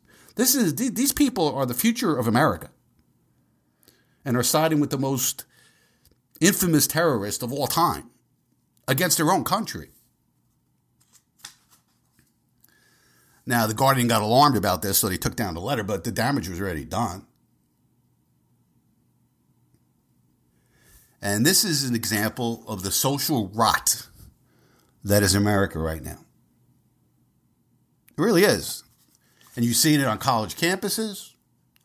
You saw this week, we had, I don't know what it was estimated, 300,000 people on the mall in Washington on a rally to back Israel.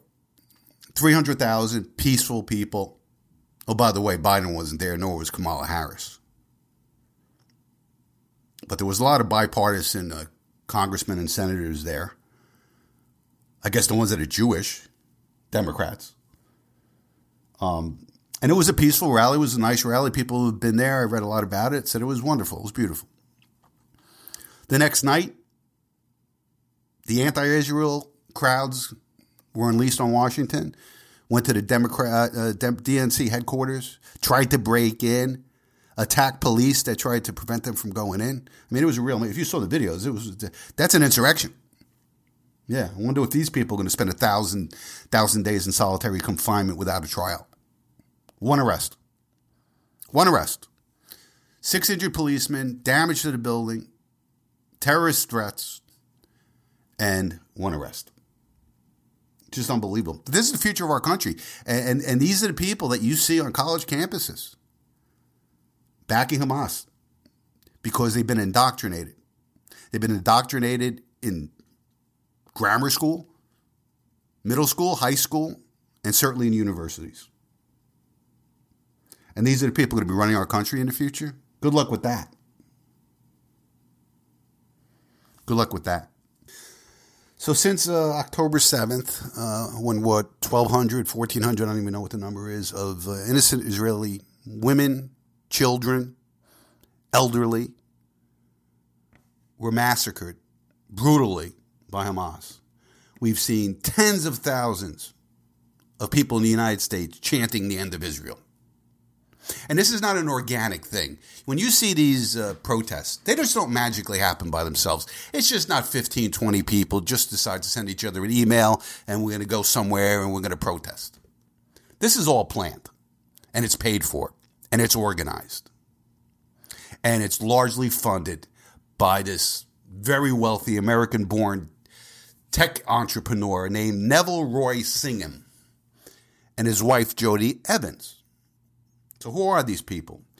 Well, since 2017, Singham has been the main funder of the People's Forum, which has co-organized at least 4 protests in New York.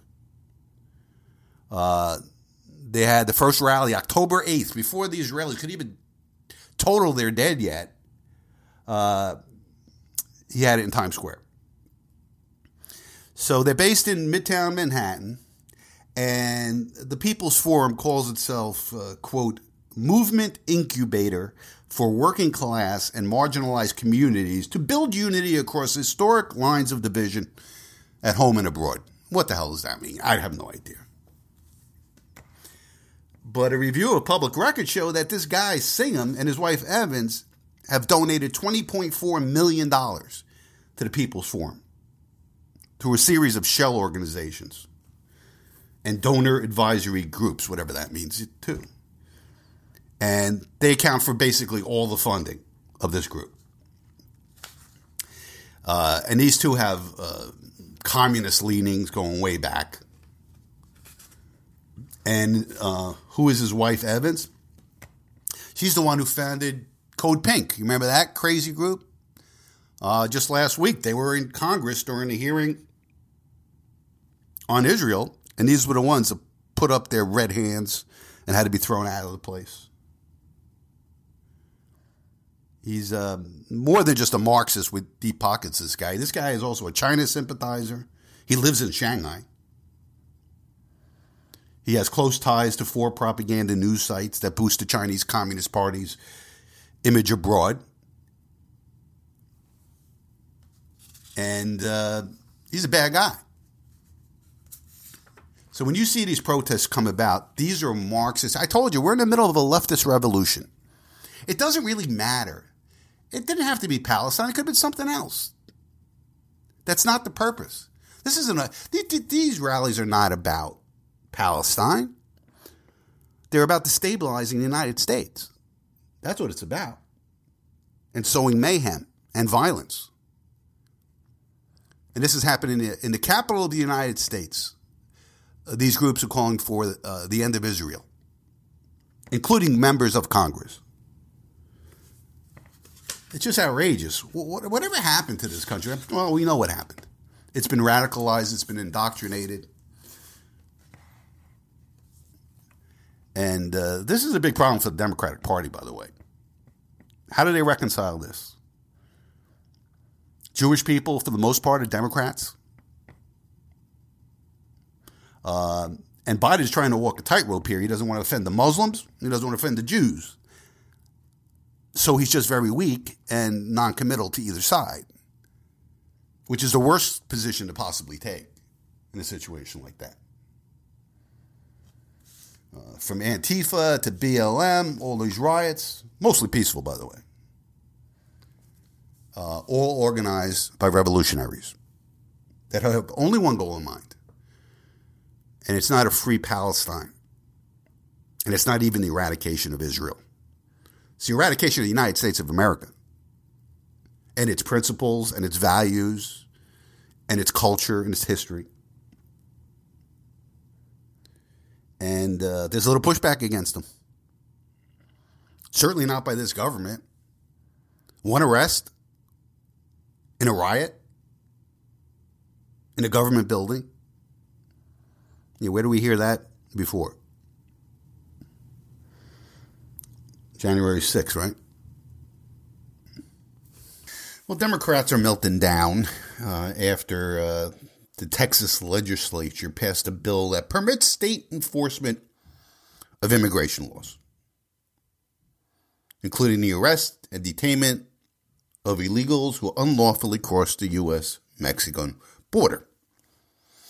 Now, it looks like Governor Abbott's going to sign this.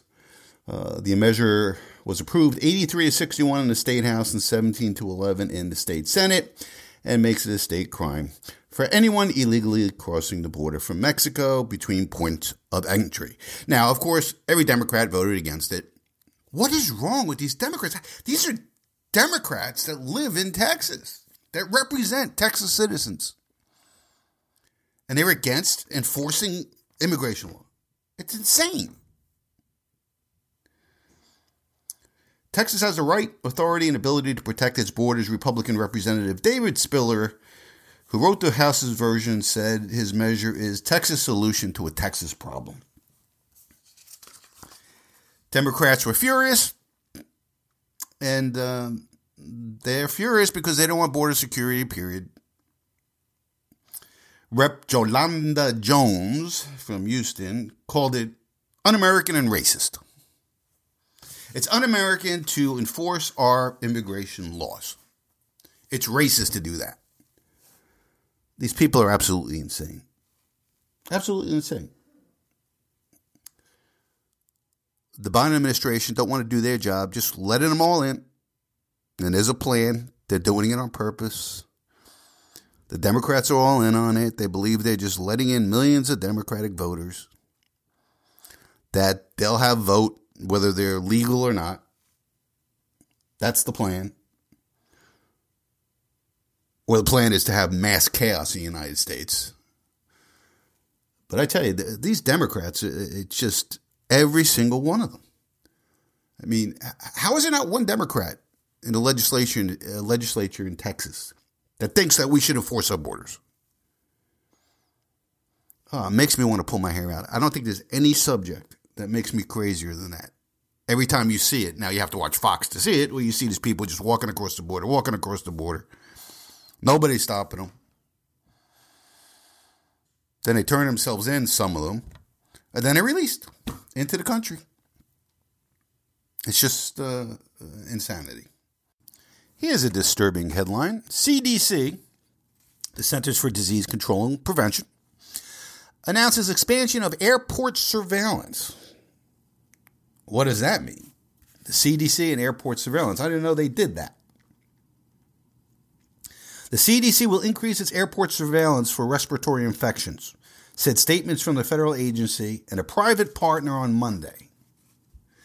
The private firm Ginkgo Bioworks said that it's expanding its work with the CDC's travel-based genomic surveillance program to test for more than 30 additional priority pathogens in addition to SARS-CoV-2, the virus that causes COVID-19.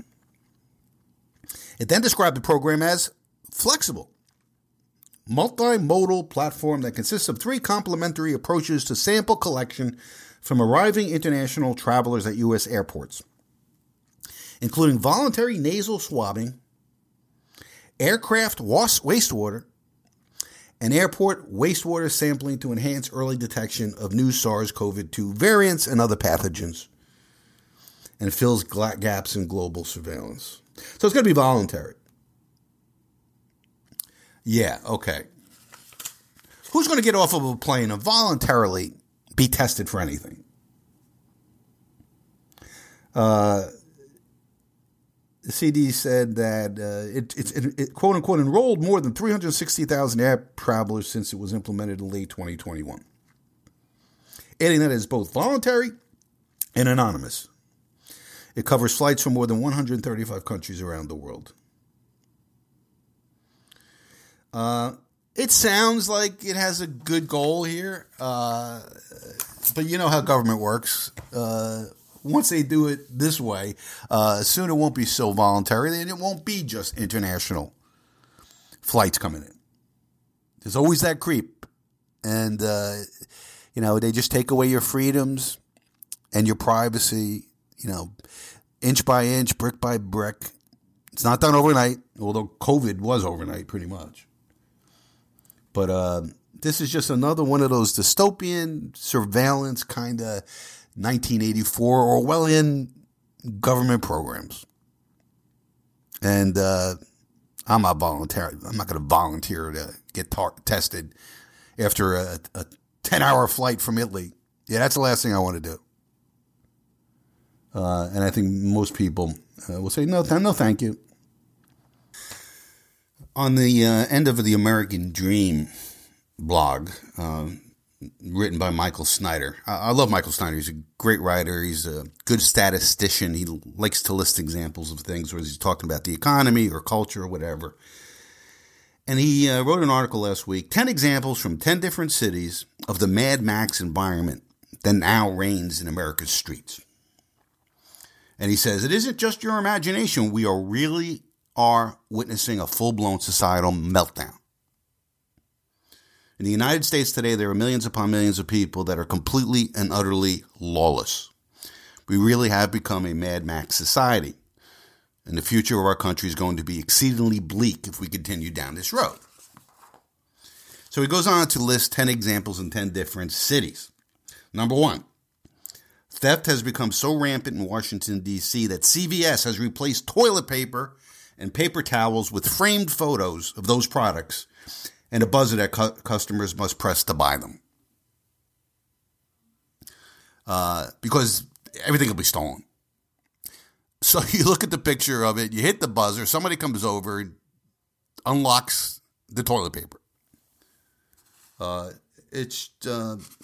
how How long do you think it takes to go shopping when that happens? Every product you want, you have to hit a buzzer. Someone has to come and get it for you. It's just ridiculous. I mean, see, this is the capital of the most powerful nation in human history. And they have to lock up toilet paper and paper towels because just people steal them. Unbelievable. Number 2, an axe-wielding carjacker in downtown St. Louis was shocked when one potential victim that he approached decided to pray. A St. Louis man did something unexpected when he found himself in a dangerous situation on October 18th. Police say his decision to pray and not let fear overtake him resulted in an axe-wielding suspect leaving him alone after attempted carjacking in the city's downtown area.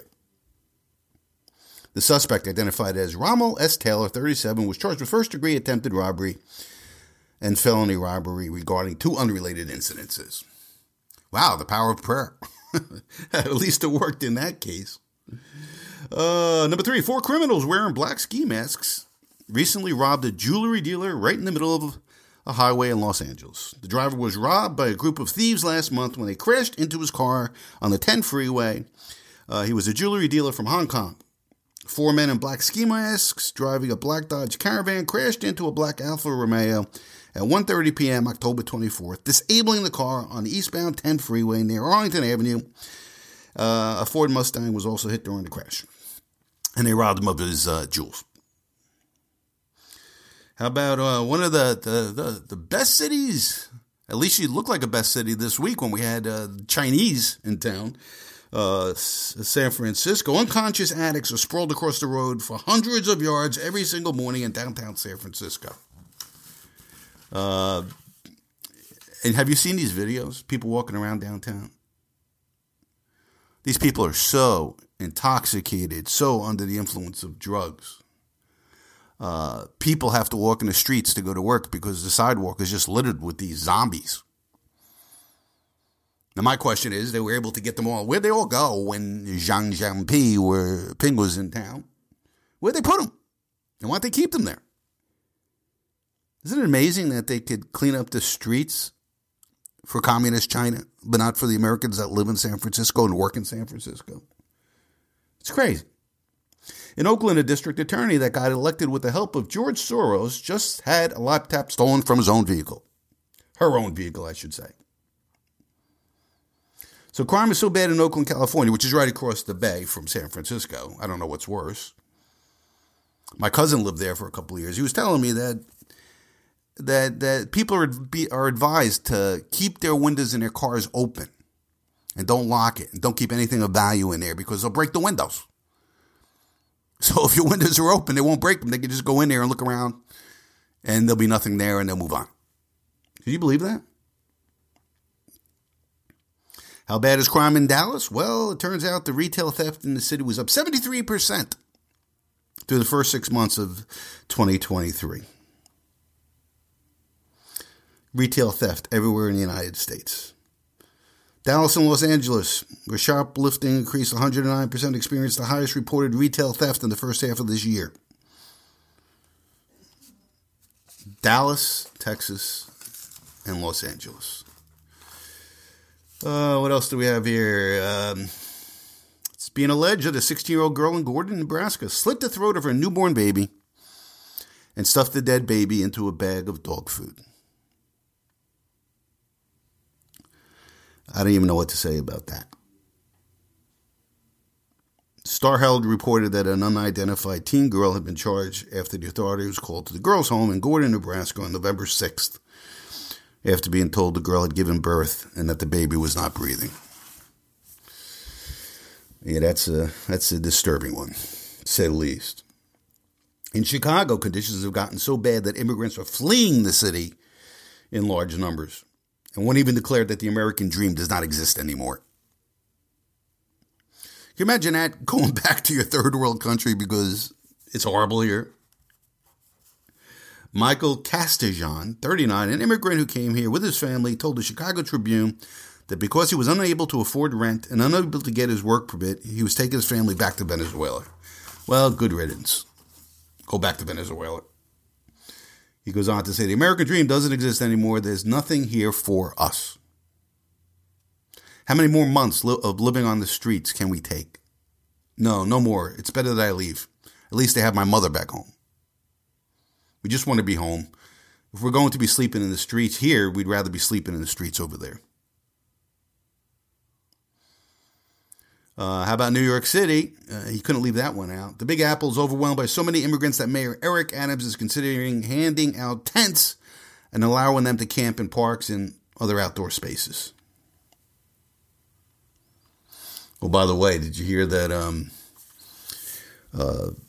Eric Adams announced, because of the migrant crisis and because of the hit to their budget, that they're cutting the education funding and they're cutting the police department. They want to get the police below 30,000 people. It's just the opposite of what you should be doing. You have illegal migrants that have not been vetted all over the city, on the streets. God knows what else they're doing as far as crimes go. And in response to this overwhelming migrant crisis, you cut the budget for police. It's just, you can't make this stuff up. So we've truly become a lawless nation in so many different ways. Politically, we know what's going on with the Justice Department, but just in our main cities. And it doesn't look like there's any indication that that's going to turn around anytime soon. And of course, police departments all over the country can't handle the level of crime that we're seeing. They're not made to handle that kind of level. And of course, the Biden administration doesn't really care about it. And we're moving towards Mad Max. I mean, I don't want to go to any city, especially if they're run by Democrats, if they're sanctuary cities. It's dangerous. And it's going to get more and more dangerous. More and more people are going to leave, law-abiding people. And what's going to be left in these cities is nothing but criminals and drug addicts. And very few police. And it's going to be like a science fiction movie. Remember that old movie? I think it was it the 70s or 80s? Escape from New York. You're not going to want to go over a bridge or a tunnel into that city unless you're heavily armed. That's how bad it's going to get. At least if we go down the path that we're going, is that American cities are going to be a no-go zone. And you're taking your life in your hands if that happens. It's dreadful, dreadful, dreadful commentary on the state of America in 2023. All right, let's wrap it up with a pretty disturbing story. And this is the headline. Experts recommend isolating dogs amid respiratory, quote-unquote, mysterious illness. So now they want to lock down our dogs, right? They locked us all down during COVID, and now they want to lock down our dogs. And apparently there's a number of cases of a fatal respiratory disease in dogs that have appeared in Oregon, Indiana, Illinois, Washington, Idaho, California, Nevada, and throughout the Northeast, as veterans scramble to determine what is causing the mysterious illness. The first symptoms is a pervasive cough that can last for several weeks and is resistant to traditional antibiotic treatments. And it seems to happen very, very quickly. It goes from a cough that just won't go away, and then all of a sudden the dog develops pneumonia. And they haven't been able to isolate it. They've been researching the condition, but they just don't know what it is yet. And dogs are not responding to traditional antibiotics. And the director of Animal Disease Diagnostic Lab, Kevin Snevick, whose facility has been researching the condition, stated that your dog will run a fever and they won't feel good. They'll become lethargic, meaning they want to lie around more than they normally do. They don't want to play outside. The coughing part of it becomes a more productive wet cough, like a hacking cough.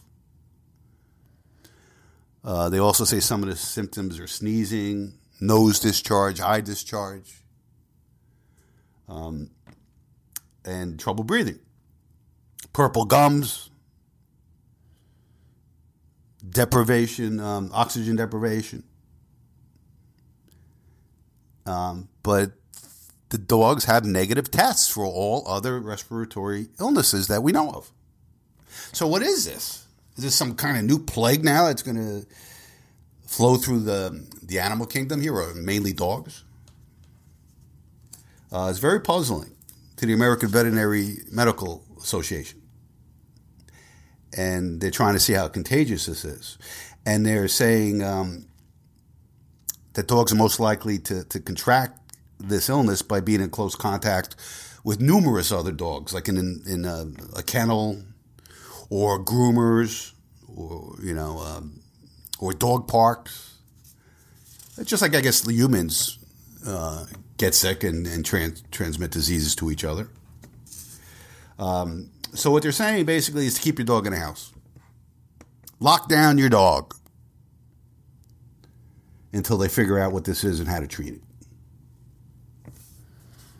And I guess that makes a lot of sense. I mean, if you love your dog, you don't want him to get sick. And it also went on to say, if you're going to go travel for the holidays, do not put your dog in a kennel, because you're risking them getting whatever this fatal disease is for dogs. So if you have a dog, give it a hug. Keep it in the house. Keep it safe. Keep it free from whatever this mystery illness is. All right, with the end of our 2-hour program, thanks so much for joining us. Thanks for sharing the podcast with friends and family. That's the way the podcast grows, and I appreciate it.